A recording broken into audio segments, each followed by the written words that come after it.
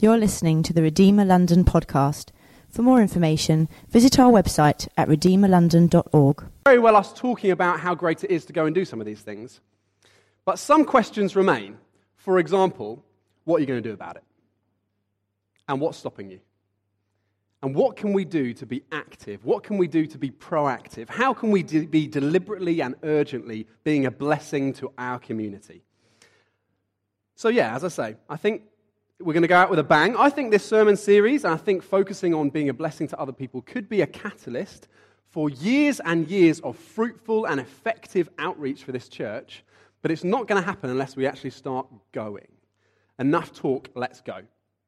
Along the way, I would hope that, as well as answering some of those questions like how are we going to go and what's stopping us, that we just get to see today a little bit of the heart that God has for London, the heart that he has for your community, and how he really wants to partner with you in doing some amazing, very adventurous things. So you up for that? Should we do it? Yeah. Great. We're going to kick off with a verse. This verse is the Great Commission. So these are Jesus' words to the people who had essentially become the early church leaders. And these are his words that he says just before he ascends into heaven. He says, come on, guys. He says, all authority in heaven and on earth has been given to me. Go, therefore, and make disciples of all nations, baptizing them in the name of the Father and of the Son and the Holy Spirit, teaching them to observe all that I've commanded you. And behold, I am with you always to the end of the age. So that's Matthew 28. We could do a whole sermon series on the importance of baptism. That's very much a going, doing thing. We could do a whole sermon series on the importance of good biblical teaching about Jesus. But we're just going to do a whole Sunday today on this one word. Go. Enough talk. Let's go. We're not going to wait around. We're going to hit 3 convictions that we have as a church about mission. 3 convictions we have about this, the Great Commission. And I'm going to refer to the Great Commission throughout as this, the starting pistol. So the starting pistol, the go, let's get on with it, is going to be our focal point.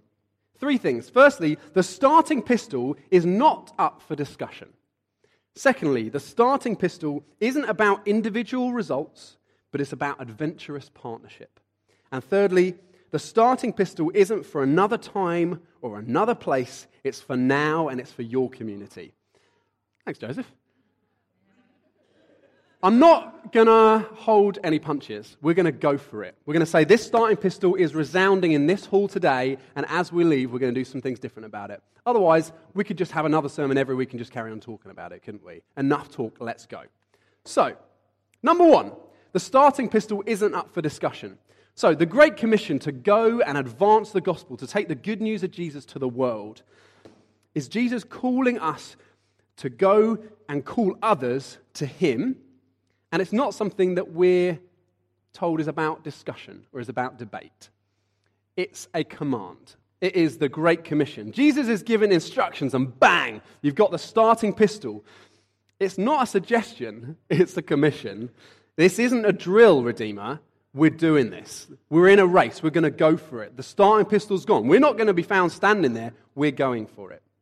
This wasn't up for debate in the early church. You see guys immediately going out and getting involved in it. It's not up for debate in 2017, and I'm telling you, it's not going to be up for debate in Redeemer. We do this. We go. We bless. We get on mission. Charles Spurgeon is savage. Charles Spurgeon says this: every Christian is either a missionary or an imposter. It's like, that's his whole sermon just there. You're either on mission or you're not a Christian. So I think for Charles H. Spurgeon, our friendly man with a cane, which I really hope one day I'll be able to do something similar to that when I'm older. Charles Spurgeon, to him, the essence of being a Christian is going and going and going. To live your life as a missionary wherever you live. So we've been talking about blessing. So we've been talking about praying for people, listening to people, eating with people, serving people, sharing stories with people, and being a genuine blessing to people. But all of this is a model that we're talking about of going, of being proactive, of doing things in our community. And it's not just for some people to be involved in. Jesus says, come and follow me, I'll make you fishers of men. He doesn't make, I'll make some of you fishers of men. And he doesn't say, later on when you graduate as a Christian, you're a special Christian, you can go. He's like, follow me, we're fishers. We're straight on it. We're getting involved. He prays as well. He says, Father, just as you've sent me into the world, I'm sending them into the world. So it's just as much as Jesus has been sent, we have been sent. And goodness me, Jesus, our great example, he was sent, wasn't he? He was really sent. He refers to himself 39 times just in the book of John as being sent, as being a goer, as being on mission. He heard the starting pistol. He left heaven. He left his culture, if you like, to come and reach people who would have otherwise never been restored to life to the max and relationship with the Father. He heard that starting pistol. He went. And he's saying, now you guys go and do the same. So yeah, the starting pistol isn't up for discussion. Mission isn't for extra serious Christians. And Paul states the obvious in the New Testament. He says, how will people know if you don't tell them? How are people going to hear if we don't tell them? The gospel is a message that real people like Redeemer take to real people like Ealing, like your neighbours, like this community. So the steps of BLESS are for you. They're for you to take hold of, to go for, to grab. It used to be thought maybe when you'd use the word missionary, that it would be somebody who would pack up all of their possessions, put them on a container, go off to another country. I want to put it the other way to you today and say that probably not many of us in the room will be called to go and do that, but people are moving to Ealing. People have got removal vans. So it's not us loading all of our stuff out and saying this is how we do it. It's that when a removal van turns up on your street, maybe to your flat, maybe to your halls of residence, as we see a scene like this, okay, these people are clearly staged, and this is clearly not London, and they've got a lot of grass, and those boxes don't look like they've got anything in it. But you see a removal van, and you say, as a church and as Christians, we do this. We go to them. We talk to them. These are people moving to London. They don't know anybody. They could do with a meal, couldn't they? They could do with some friends. Oh, we could listen to them. So it's not so much we're going to pack all our possessions and go.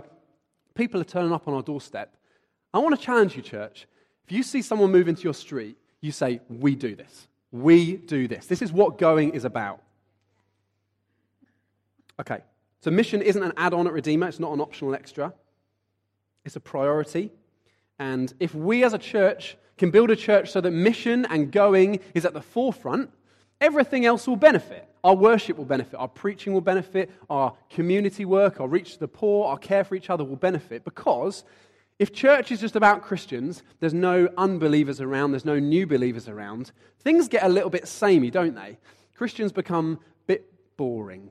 Church becomes a little bit just about us. I dare to say even that we start answering questions that no one's even asking. And we don't want that to be the type of church we are. Mission will invigorate everything in Redeemer if we really go for it. Okay, so that's point one. It's not up for discussion, we're going to go for it. Why doesn't everyone just stand to their feet for a second? Full of enthusiasm.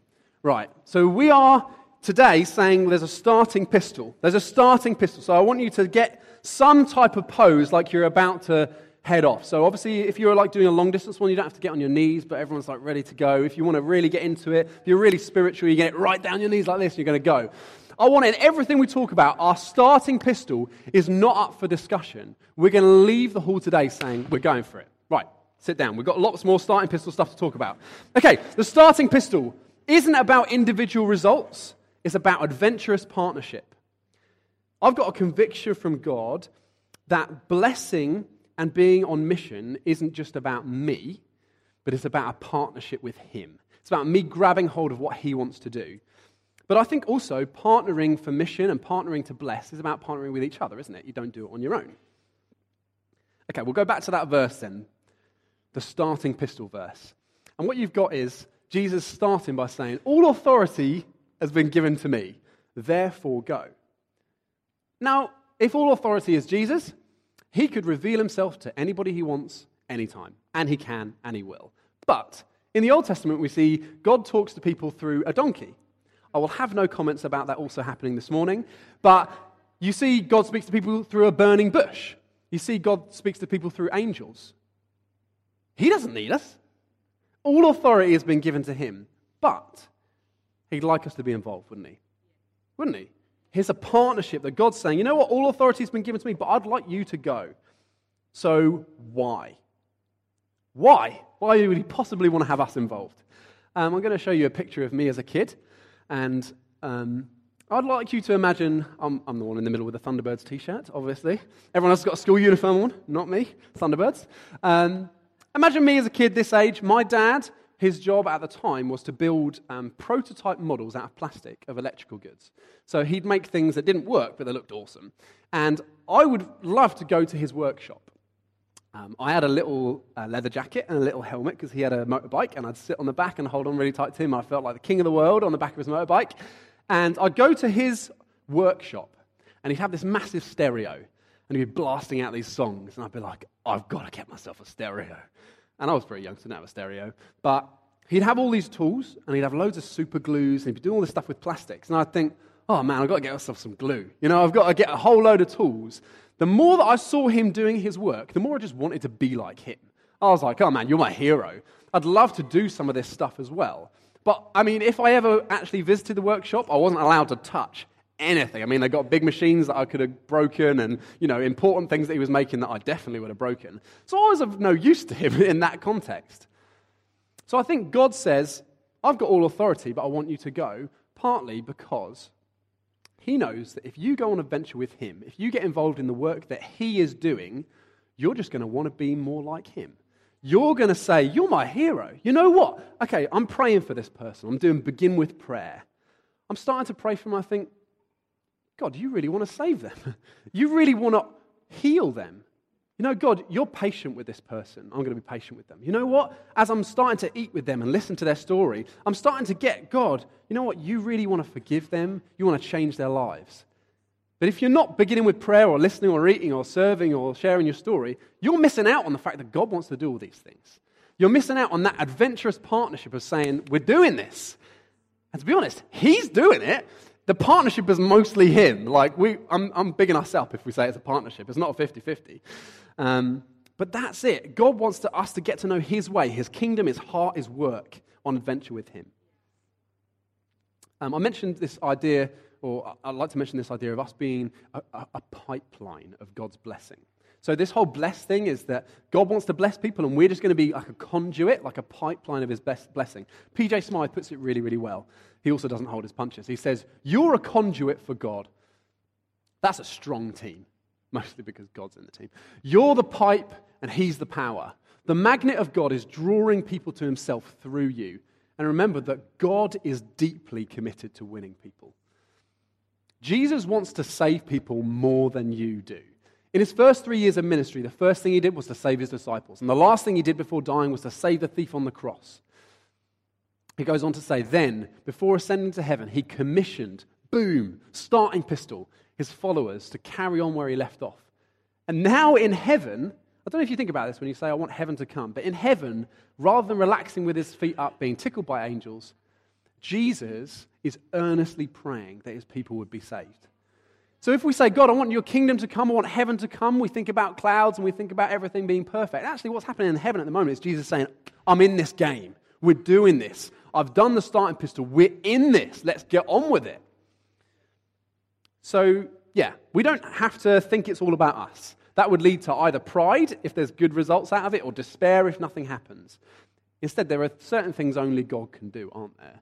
Only God can really change and transform lives. But we're this conduit of his blessing. We're this people having the starting pistol gone, saying it's not about my individual results, but it's about an adventurous partnership. I want to tell you just for a second about London. Kezia and I moved to London almost 5 years ago. And as I have been involved in trying my best to get on mission in London, I've started to realize how much God loves London, how much of a heart he has for it. We're a church in London to reach London. I think it's important that every now and then we say, God really, really wants to transform London. I want to raise your faith that he does. Why does God love cities? Why does God love London? There's a lot of people and God really loves people. So London is growing twice as fast as anywhere else in the UK. London is dense and diverse. There's more people per square mile than anywhere else. There's all languages, religions, socioeconomic backgrounds. And not only do so many citizens of the world live in London, but the trends and the culture of society are set in London, not just for the UK, no, for Europe and for the whole world. It's a massively influential place. Think, you've got airports, you've got universities, you've got politicians, banking centres, entertainment industries, fashion. Redeemer, I want to tell you, if we reach London, if London changes, the world changes. if those people change, meet Jesus, worship Jesus, goodness me, the world will change. The rest of the UK will change. It's interesting, Paul went around cities and he talked about pagans. Pagans, actually, the original word kind of meant farm people. He's like, we've got to start with the city and do the big stuff in the city. And what will happen is the trickle-down effect will be that everyone will be changed in the country. And I think that's true of London. This is why we're church plant in London, isn't it? Come on, we've got to go for it. I think also, with our student work that me and Kezia and others lead, I think people move to London a lot, don't they? And so you've got people moving in. They're already making a massive change in their life. Maybe it's a new job, maybe a new course. They're moving in, and suddenly everything's changed in their life. And we talked already about the removal van, and you're going to stand up and say, we do this. But that removal van signifies people who have already got a need for friendship and a meal and an offer, and a long-lasting friendship can flourish out of that. But I like to think about when students move to the borough, I like to think you're already going through changes. Why not have the greatest change? Why not have the most significant change? Why not, would that be an open time for you to have not only a change in your postcode, but a change in your eternal residence? I think people are in flux when they move to London. God wants to change people in London. 200,000 people move from overseas to London every year. 130,000 kids, 2014, 2015, that's the average of how many kids are born in London. There's a lot of people that need to be reached. So let me tell you this, if you're new to London, God has got you here for a reason. God wants you to be a missionary to this city. Not just for the people who already live here, but, that's 200,000 people plus 130,000 people and loads of other people who move from the UK. The people who are going to move to London in the next few years, you're here, you are here, and you've heard that starting pistol and you're going for it. We can BLESS amazing amounts of people as they move here. It's about London. I think God's got a great heart for London. Let's go for it. Okay, let's take a pit stop. We've been kind of 100 miles an hour.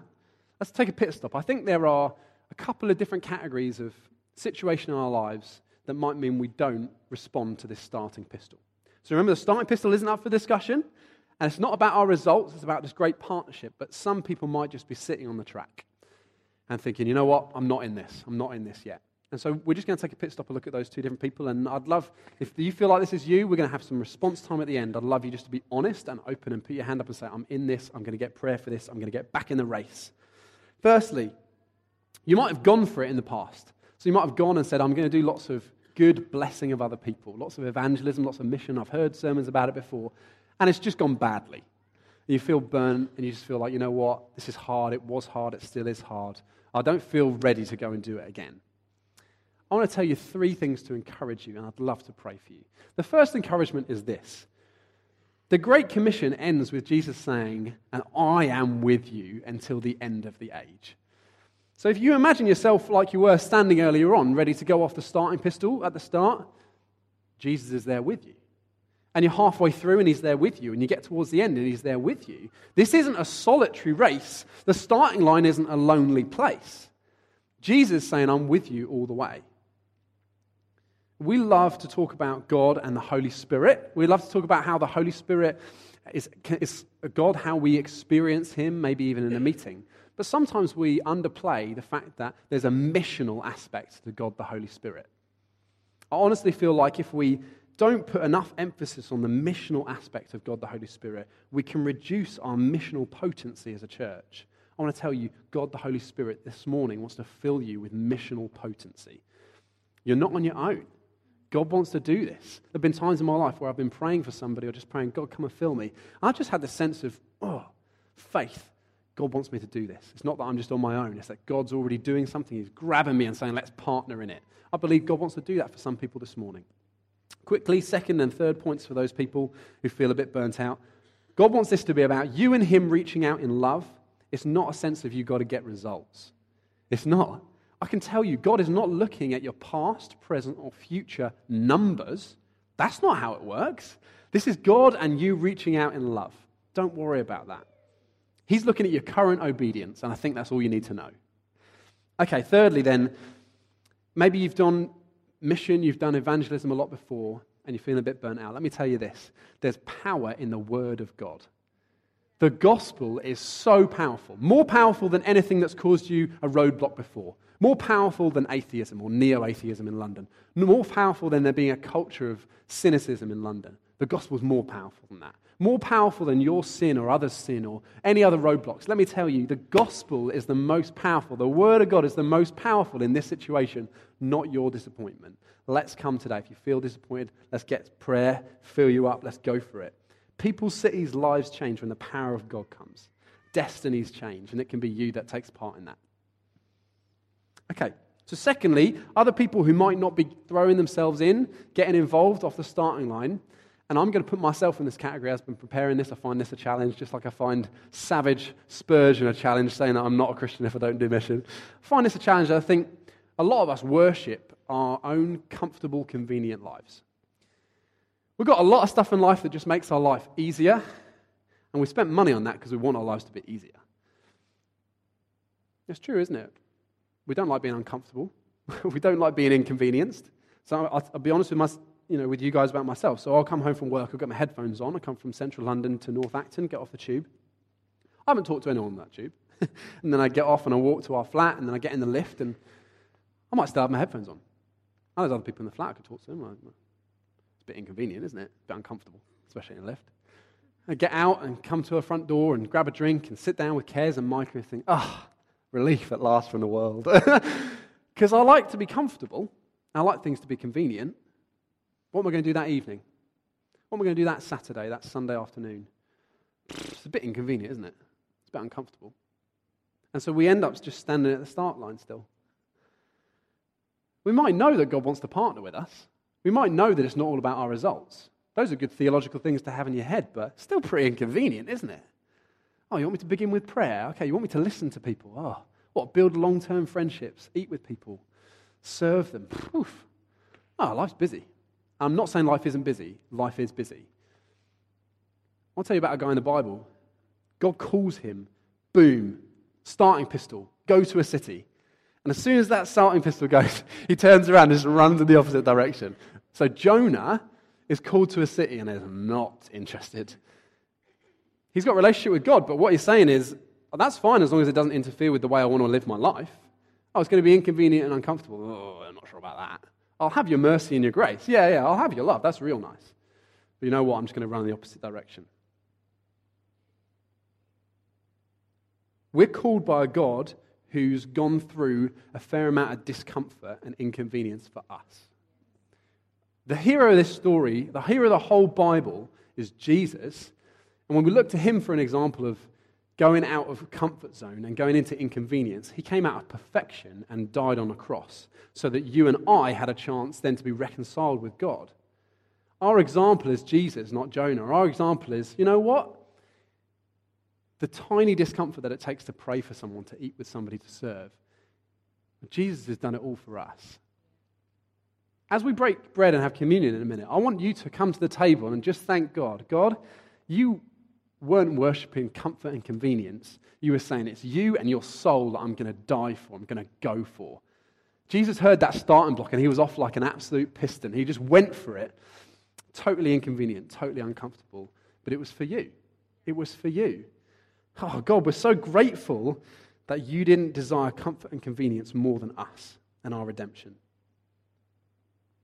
So Jonah finds himself in a fish, and he has this moment. God's come to collect him. It's like God sent like an Uber to get him, but it's like just a fish.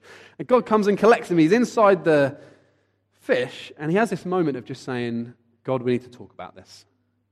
I've not been on this journey. I've not been running. I've not been going for it. And there's a moment there where God just restores him, and he goes for it again. And I want to tell you this morning, God wants to restore you to go. That maybe in a minute you're just going to have a moment in a fish where you say, God, I just need to talk about this. I'm about comfort and convenience, and I want to be about you. I want to go for it. And you don't need to know all the plans. You just need to have in your heart a current state of obedience, and I encourage you towards that this morning. Peter's a bit like this in the Bible as well, isn't he? New Testament, then, Peter abandons God, abandons Jesus, abandons the calling on his life. What does Jesus do? How does Jesus approach you this morning if you've not gone out on mission? Well, he gently, lovingly, like a really good, patient father says, shall we go over this again? Shall we talk about this again? If you're a parent here, you're probably thinking, there are times where my kids are giving me really clear instruction. I say, go for it. And then we'll go over this again, shall we? Oh, okay, it's only been 1 minute. We'll go over this again, shall we? 10 minutes later. Shall we go over this again? We'll go over this. Okay, cool. Okay, 10 minutes later. So we're just going to take a pit stop. We're just going to go over this again. And God is a patient Father with you this morning. Just like he was with Peter, Jesus is just going to take you to one side and say, you know what? Let's just go over this again. I love people in healing. I love your neighbours. Let's do this. Come on, let's partner together. Okay, that's my encouragement to you. Really briefly, in terms of partnering, we've talked about them partnering with God and these things that would stop us partnering, and I'm saying let's go for it. But also we partner with each other, don't we? So Jesus says, by this shall all men know that you're my disciples, if you love one another.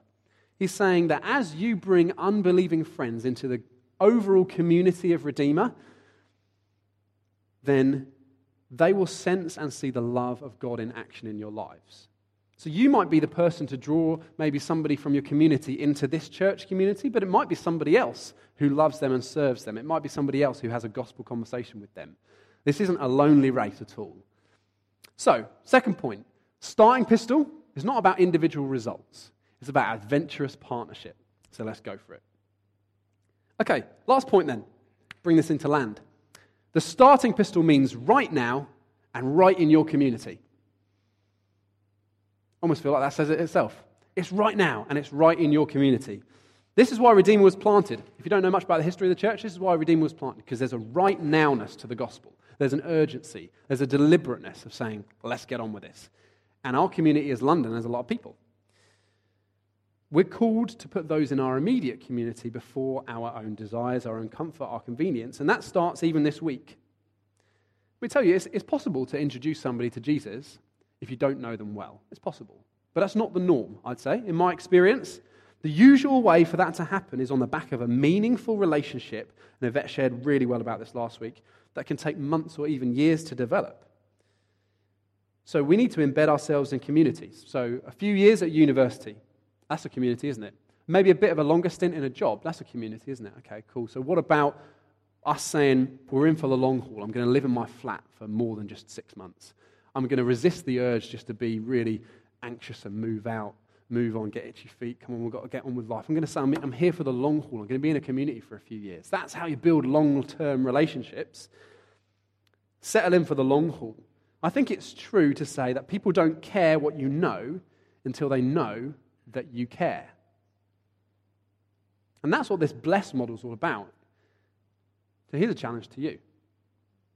Who in your community knows that you care? If the answer is nobody, you know what to do this week then, don't you? You do. Begin with prayer. Okay, start listening. Offer to eat with them. You know the steps. I'm not going to go over them again. But if there are people in your community who don't know that you care, well, how's that conversation ever going to happen? People don't care what you know until they know what you care. From my perspective, I obviously work a job, work 4 days a week. So I go into the office, I've got a choice to see my work as just got to get through the day. Or I can say, my desk, the area that I work from, is a mission hub. I've got a day to advance the gospel today. And then on Wednesdays, my work at the moment, which I'm loving, is looking after my son, which is still work, got to tell you that. And so I can be at home and either say it's just a day at home, or I can say, you know what? Our flat is a mission center. It's a blessing pod. It's up to you, isn't it? You can kind of view your day either way, but who knows that you care? Here's a challenge. Paul lays it out this way. I've become all things to all men, that by any means I may reach some. Can I say that at work and at home, I'm doing everything I can to unselfishly live for the benefit, the blessing, and the advance of the gospel of those people around me? Am I doing all things? Am I doing everything I can to reach some? It's a challenge. So, we'll end as we started. We'll go through the steps of the model. This is a model. This isn't the Bible. The Bible doesn't say go through bless. It talks about advancing the gospel. It talks about going. But what I think is great about this BLESS is it's really proactive. It's giving us a chance, and I'm going to literally give us a 5-minute chance now to come up with a list of ideas. It's to say, how can I be as desperately proactive, as starting Pistol running as I can, whilst leaving the results and the salvation to God? But how can I be going? So it's getting this kind of balance of patience. Relationships take a long time, but also this sense of there's gospel urgency. And we're kidding ourselves as a church. We don't think there's an urgency to the advance of the gospel.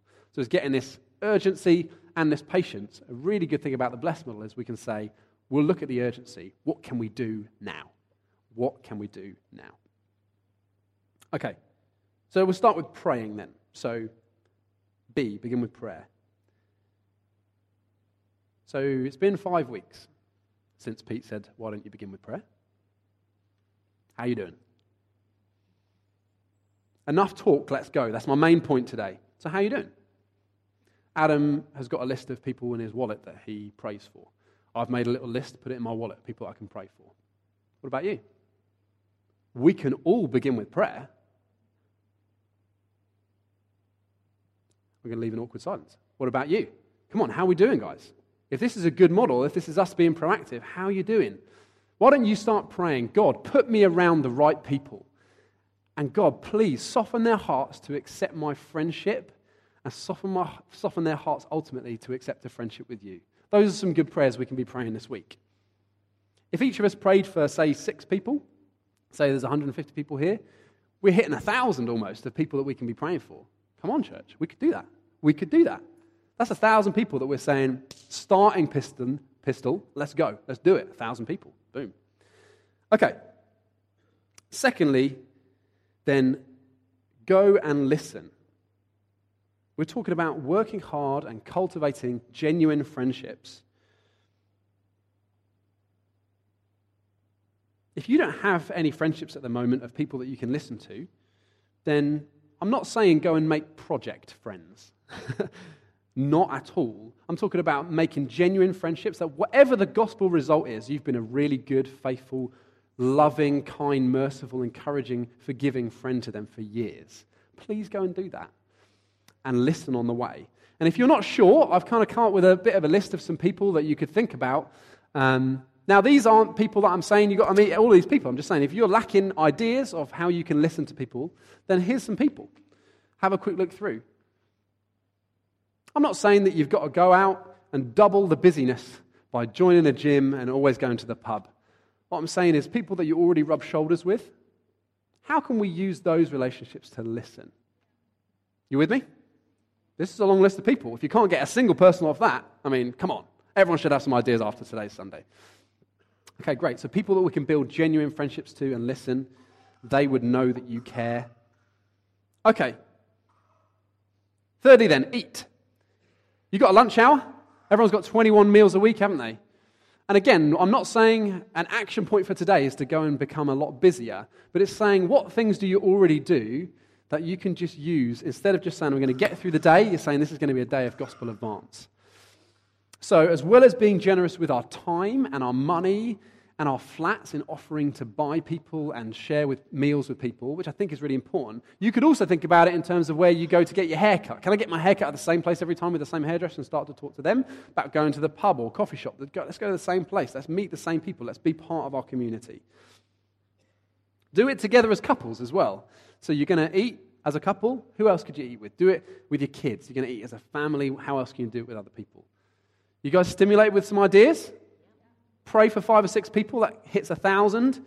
Listen to people. There's a whole list of friends that was people that have come up. Eat with people. You've got lots of meals in a week. Okay. Serve. I just want to say another little throwaway one here. For serving, I like the phrase, be relevant before you try to be right. So I think if you're in somebody's life and you just want to be right, you just want them to know the right thing in this conversation, I think actually serving is a helpful one for us to say, I want to be relevant in your life. I want you and me together to have done stuff. I've taken a genuine interest in what you're into, what you need. Try and be relevant before you try and be right.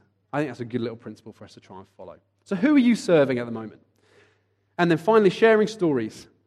You might think, I haven't really got a story to share. In fact, I shared some really good ones last week. I haven't really got a story to share. Let me tell you this. Andrew said to Peter, I think I've found the Messiah. There's a woman in John 4 who says to her friends, come and see a man who told me everything I ever did. And a man who's born blind in the gospel says, since I met Jesus, I can see. That's not the same story, is it? That's very different stories. A blind man says, I used to not be able to see, I met Jesus, now I can see. You can't disagree with him. That's not an opinion. That's not controversial. You're not trying to bring a confrontation. You're just saying, you know what happened in my life? I'd encourage you can all say something's happened in your life because you met Jesus. And that's what we're talking about, is sharing stories. But you want to be relevant before you write, and you want to know that we want people to know that you care before you try and kind of just ram stuff down their throats. But actually, you don't even need to think that the end of this game is like an amazing sermon that you give. No, in fact, if you've done these steps, this model right, you'll know the type of language that your friends use. You'll know the type of engaging conversation. You know what they're about, you know their questions, and so your story is customized to that, isn't it? It's not just a gospel presentation. Okay, that takes us right back to the start. The starting pistol goes, and the first century, and people go out, and what they're doing is having one-on-one conversations. They're taking it up as their responsibility as followers of Jesus to go and spread the news of Jesus, one person or one family or one group at a time. And they're doing it in a way that's relevant to that century, and the message is timeless. The difference is that quite a lot of us don't see it as our job anymore to go and do it. So enough talk, let's go.